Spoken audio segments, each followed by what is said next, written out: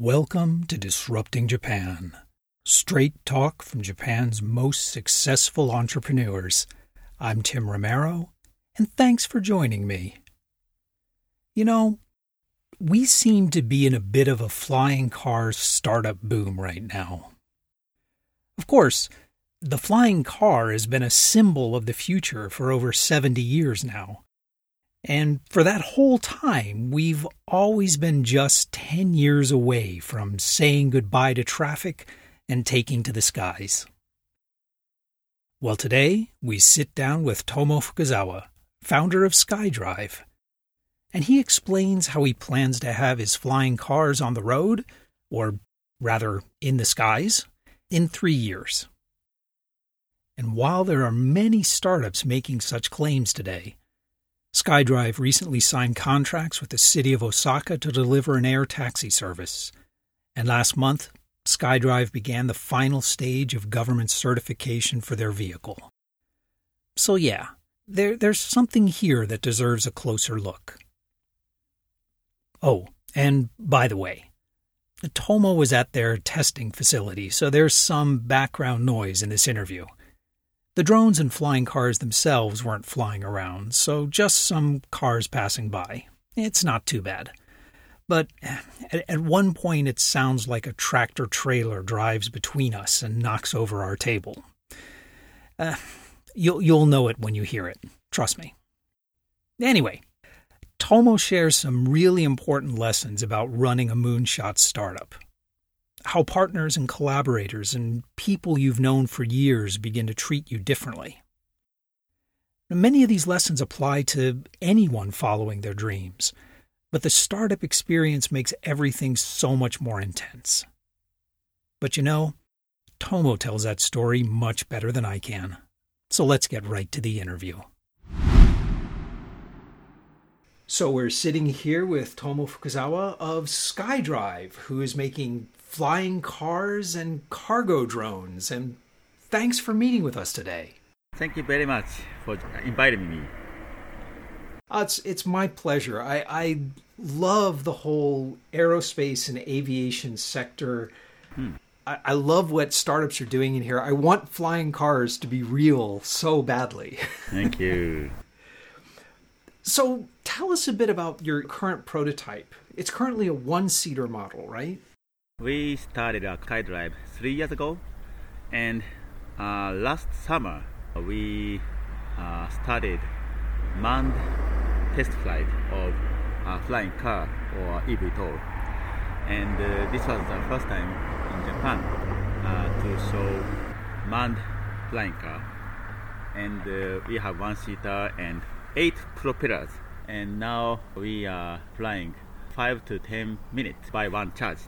I want to get into the details of the technology and the future in just a minute. But it seems like in the last, let's say, 2 years or so, there's been this huge interest in flying cars, startups, not just in Japan, but all over the world. What's driving this? Yeah, there are about 400 projects of flying car around the world. And about 10 projects have already started manned flight, and those projects started 3 to 10 years ago. So movement of flying car is coming for the last 2 or 3 years, but they have already started years ago. And the biggest reason is that the sensor or controller is very, very smaller size and high spec and very reasonable price. When you say the controller, do you mean like... Okay. That means CPU or flight controller. All motors are used, and how much electricity to produce the controller is thinking. Okay. So despite all this recent global interest in flying cars, I mean, you've been very involved with this for a long time now, right? So you started out at Toyota. Yeah. And you were part of a project called Cardivator. Yeah. Cardivator is a volunteer group, and it was founded 8 years ago when I was in Toyota Motor Company, and other members is in other company. We wanted to make a nice vehicle, and we finally decided to make a flying car. What other kind of vehicles were you working on? Because it wasn't just the flying car, right? It was a lot of different experimental projects. Yeah. Before we decided to make flying car, we thought of unique vehicle like 2 stories car, or a car we can sleep in, or a car go to sea, or like that. Yeah. What was the motivation of starting this? Because it was a lot of engineers from a lot of different companies. I mean... Yeah. The member was about 20 or 30 years old, and as they are in a big company, they cannot see whole vehicle, but only light, or only washer, or only steering wheel, like that. We wanted to make a vehicle, and also we wanted to make an innovation to the vehicle. And so of all these different, 2-story vehicles, and you decided on the flying car. We experienced many things, and we found if we can fly freely, it is very fantastic. Not only efficiency, but also very fun. And we decided to make flying car. That's awesome. So it was just this project, a bunch of talented engineers who wanted to work on the whole project. So what made you decide to change the structure from this friendly group of people collaborating into a real startup?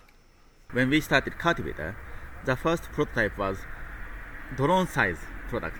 So we bought radio controller car, and also we bought a drone and combined together and fly. And after that, we made a full-scale prototype, and it wasn't flying very well at first. And we finally started flying it in 2018, and I thought, it might be a good business. So just it seemed like it might be something that you could to turn into a business. Yeah. But that's a pretty big shift. Yeah, when I see full-size prototype flying, I was very surprised, because for the last 3 years, it wasn't possible. And if it is possible, we have to try hard to make a real flying car. Yeah.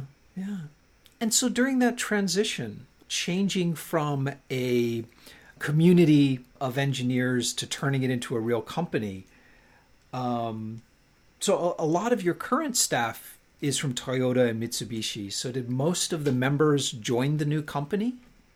Not so much.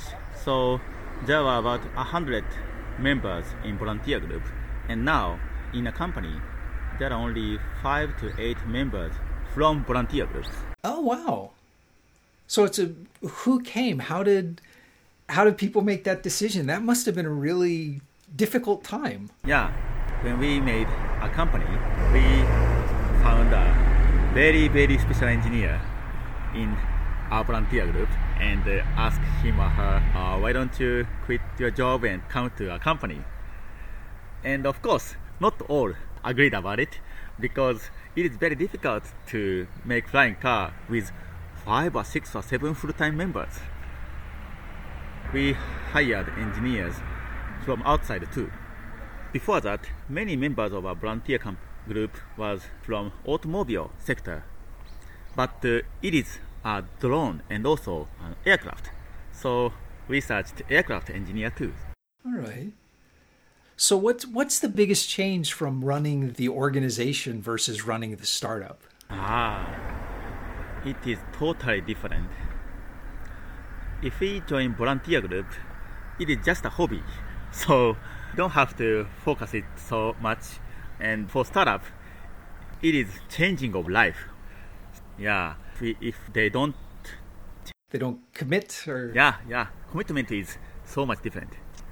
Yeah, that's true. I mean, startups, it takes over your life. It's not a hobby. You don't have any hobbies when you're running a startup. Of course. And I found another fact that very committed people don't join volunteer group, but join startup. I guess that makes sense, because very committed people want to be around other very committed people. Yeah, that's right. And committed people want to do project seriously, not hobby. Yeah. That makes perfect sense why it was time to change from a hobby to a startup. It looks like a lot of your funding came from like Toyota and Mitsubishi and the same sources that a lot of the engineering talent came from too. Yeah, to be honest, first funding was from venture capital, and the last funding stage, some big company begin to fund. Oh, okay, so they came on later. Yeah, that's right. Yeah, but when we are a volunteer group, we get money from Toyota or other company as a sponsor fee, and we got more than $2 million. That was very good for us. So you got $2 million from the sponsor fee as the volunteer group? Yeah. But they wouldn't invest early on. That's right, yeah. Okay, well, I'm glad they've invested now. Let's talk about how flying cars and cargo drones are going to roll out. Okay. So are cargo drones kind of the first step? Is that what we're going to see commercialization of first? Yeah, we launched cargo drone last month, and now more and more cargo drone is flying near the mountain. So what is the use case for cargo drones? Because it seems to fit in this kind of middle ground. So it has to be too heavy for people to carry, but too small for a helicopter to carry. So what are the use cases for that? The payload is about 30 kilograms, and there are many jobs that carry very heavy goods around the mountain. For example, to the tower in the mountain, or to the hotel in the mountain, or like that.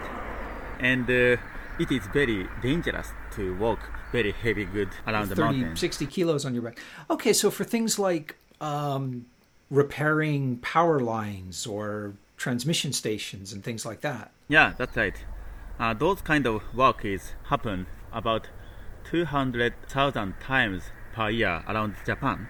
So we want to change it to automatical carrying via sky. Who's the biggest customer for that right now? What's the main use right now? Yeah, the first main user is electricity company. They have to fix tower in the mountain like that. And second is construction company, especially who make bridges or who make road or like that. All right, that's interesting. I mean, and that makes sense that would be the first thing that gets deployed, that finds commercial acceptance. But what everyone is talking about, of course, is the actual flying cars. And what I find amazing, just recently, you guys launched a joint project with the city of Osaka. And Governor Yoshimura was saying that he wants to have flying car taxi service in Osaka by 2024. That's really soon. I mean that's like 2 years away. How do you do that? I mean, this isn't like B2B SaaS software. I mean, you're building a new aircraft. Yeah. We are setting target of launch flying car in 2025. We are having a plan of developing flying car and certification. So 2024 might be a little ambitious. 2025 is the target for flying cars? In 2024, we have to have many tests. But business is starting from 2025, I think. Excellent. We'll have to get you back on the show in 2025 to check and see how things are going. Yeah. But let's talk about that process, because I think it is... a lot of Disrupting Japan listeners are coming from like software startups. And developing software is so much faster and so much simpler than developing aircraft. So very recently, you also announced that the Ministry of Land, Infrastructure, Transportation has accepted your application for a type certification. Yep. What does that mean? I mean, I know it's just the first step, but can you talk me through why that's important and what comes next? Okay. When we start business of aircraft, we have to get type certification because JCAB have to make it sure that a new aircraft is safe enough and the level of safety is same level as current aircraft. If we get type certification, we can start business and people can ride it That's why type certification is very, very important. So how do you prove that your aircraft is safe enough to receive type certification? What kind of tests or what kind of data do you need to show the government? Yeah, so many data. For example, parts data like motor or propeller, and also so many flight tests. And of course, we have to care about bird strike. So if bird strikes to the vehicle, what happens? And could it be critical damage or not? So many tests we will have. That seems like a huge amount of work for a startup. Yeah, I think so. We have many partnership companies so that we can go together. And so receiving the type certification, is that the last step in the process, or is there something that comes after? Last step. But Japanese government is working with us with development process too, because they have to check development process is good, production process is good, service process is good, and finally we can get type certification. So it is long process. Maybe it takes about 2 to 4 years. But I mean, I guess that's good. You want aircraft to be safe and to have everything checked out. Yeah. Maybe after we finish type certification, there are 10 or more 10-ton trucks of papers. Documents? Oh my God, yeah. That's right. And it's Japanese government, so it's all paper too, isn't it? That's right, I think. Well, we have been seeing a lot of these flying car startups recently, but compared to other industries, there are more satellite startups, there are more space startups than there are aviation startups. And that seems surprising to me. Why is innovation so slow in aircraft in general? Yeah. I think I envy software startup as they can make prototype and they can release to the customer. Yeah, we have it easy. Yeah, we cannot release customers before we can assure 100% safetyness. That is very difficult problem, I think. So is it really just the regulations? I mean, people have been talking about flying cars since long before I was born. I mean, from the 50s, yeah. Right?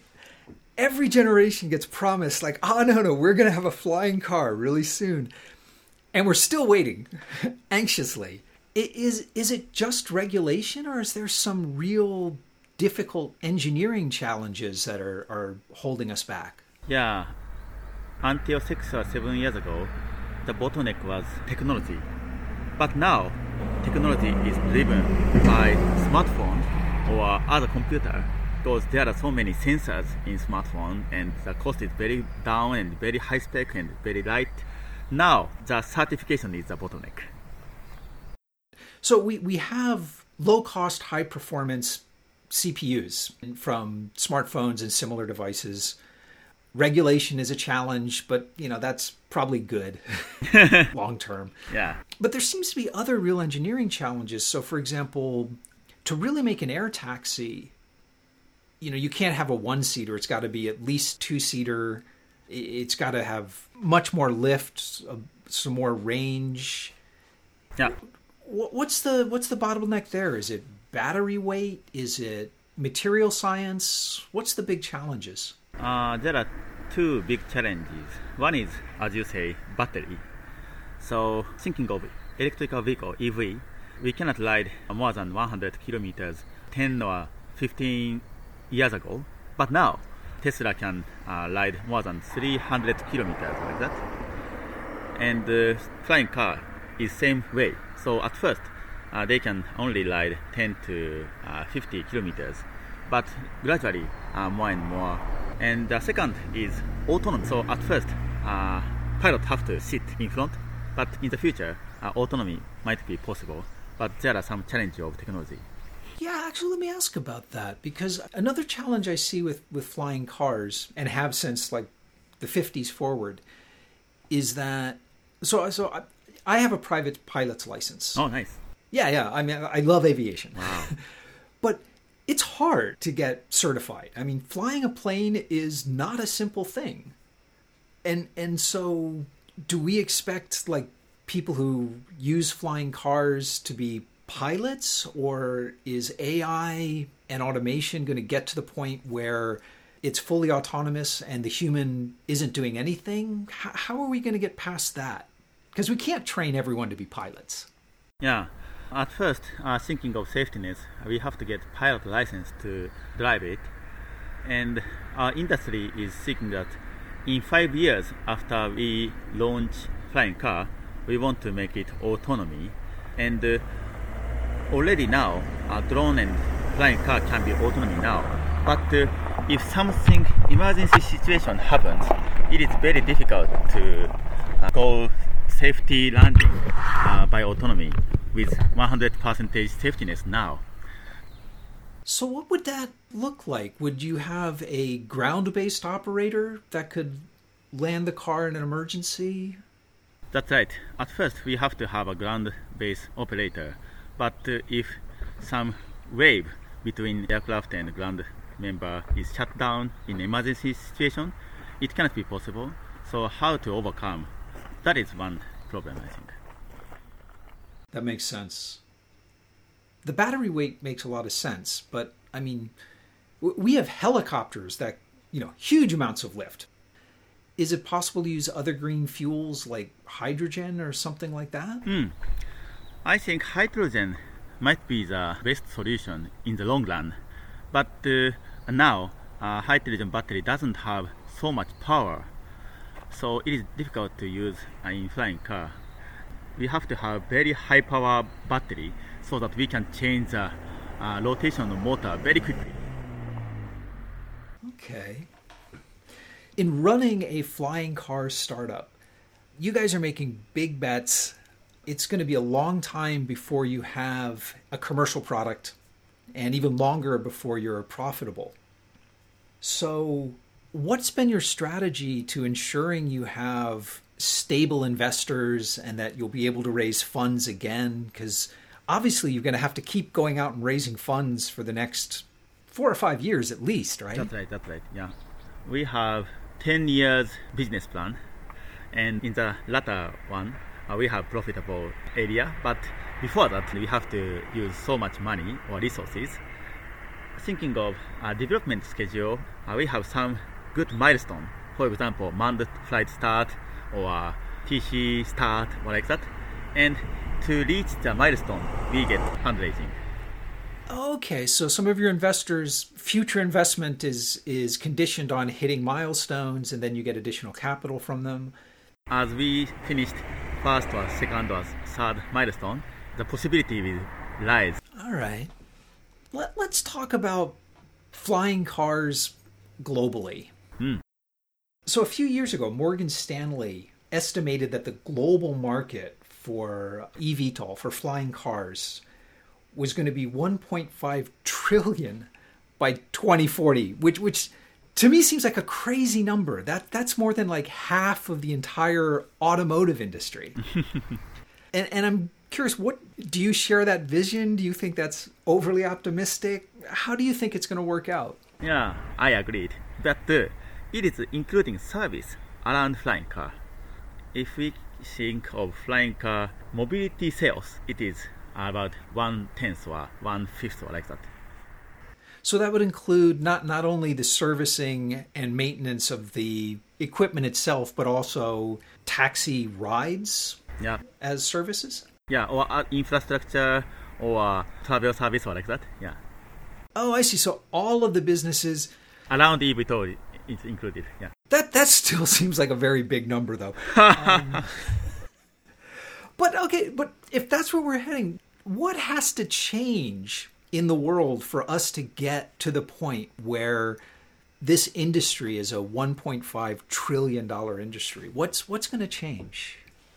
The first thing is social acceptance. Social acceptance means everybody in the world is welcoming eVTOL or flying car or not. If everybody welcoming, the rule might be not so tough, and also investment money will come, and also many people want to buy it or want to use it. But if it is very low, some people say, we don't want flying car to go overhead of me or like that. and we cannot fly. What's the attitude now? Are people generally positive or negative? I think a little positive, but it depends on the country. For example, in Japan, when the path of aircraft around Haneda Airport change, many people are angry because there is so much noise. Yeah, sure. That's understandable, right? Yeah, it can be noisy. People worry about it, Yeah. If we're looking 20 years in the future here, what do you think is going to be the relationship between regular cars and flying cars? Is it going to be most people are using autonomous flying cars? Is it going to be 50-50? How do you see it breaking up? I think 20 years later, not only flying car but also automobile might be going to autonomy. And if autonomy of automobile happens, the price of taxi might be decreased 70%. So the price is almost same with the price of bus ticket. So people who ride bus every day now is going to use taxi. And people who is using taxi every day might be going to flying taxi. So it'll be a gradual transition where, based on the price, it will replace cars. Yeah. Or not. I think so, yeah. Well, listen, Tomo, before I let you go, I want to ask you what I call my magic wand question. And that question is, if I gave you a magic wand and I told you that you could change one thing about Japan, anything at all, the education system, the way people think about risk, their attitude towards innovation, anything at all, to make it better for startups and innovation in Japan, what would you change? I will change the mind of big company that it might be good to move to startup. So you would change the way that company employees think to make them more comfortable moving to startups? That's right. Especially hardware industry. That's an interesting point.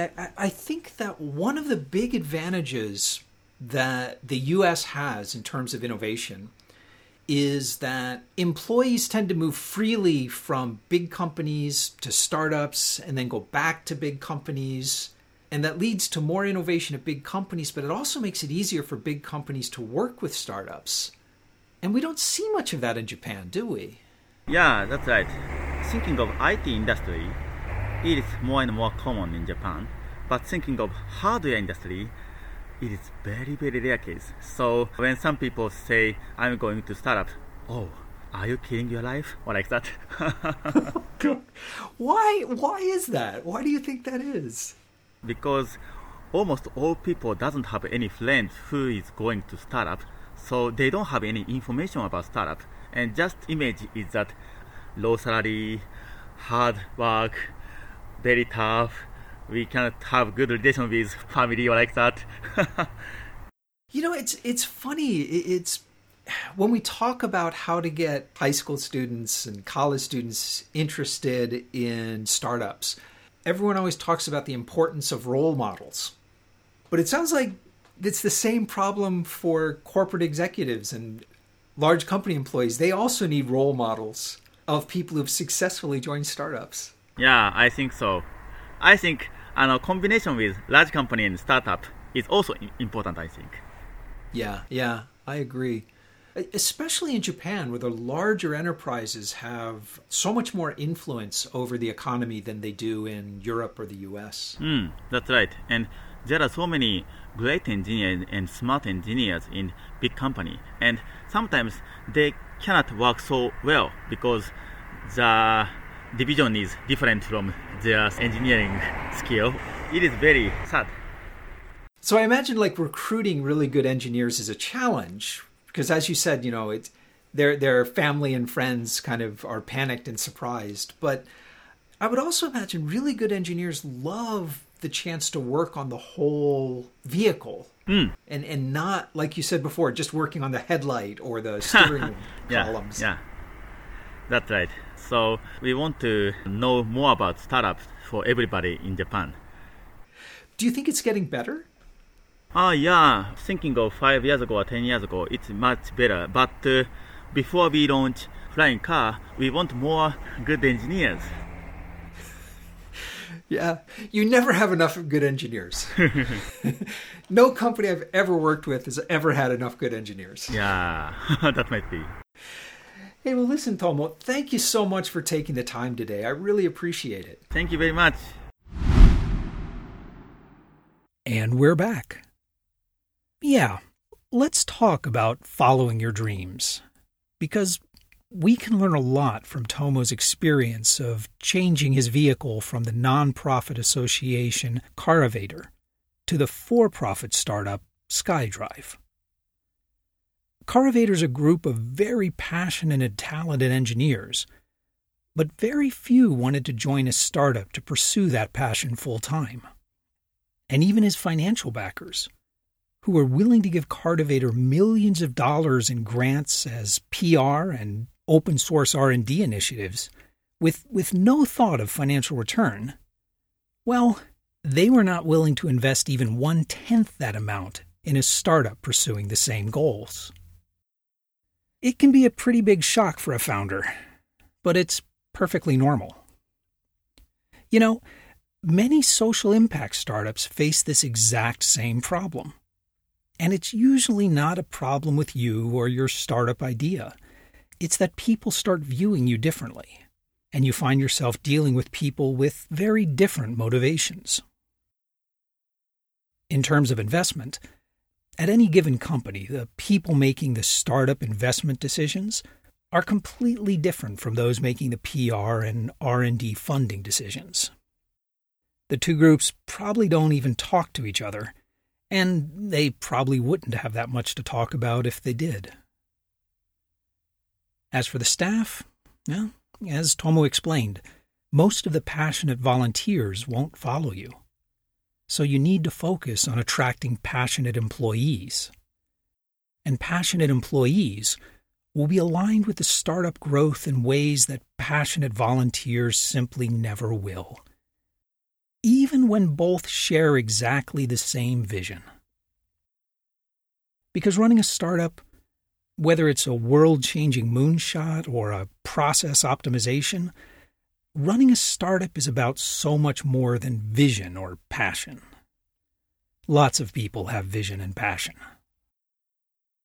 The experience of Tomo and the core team in moving from Carivator to SkyDrive perfectly illustrates the difference between those who have a dream and those who take that dream and build a startup. It's the same dream. It's the same technology. But wow, it is a completely different experience. If you want to talk more about flying cars, and come on, I know you do, Tomo and I would love to hear from you. So come by disruptingjapan.com/show187 and let's talk about it. If you leave a comment, I guarantee Tomo or I, or maybe both, will respond.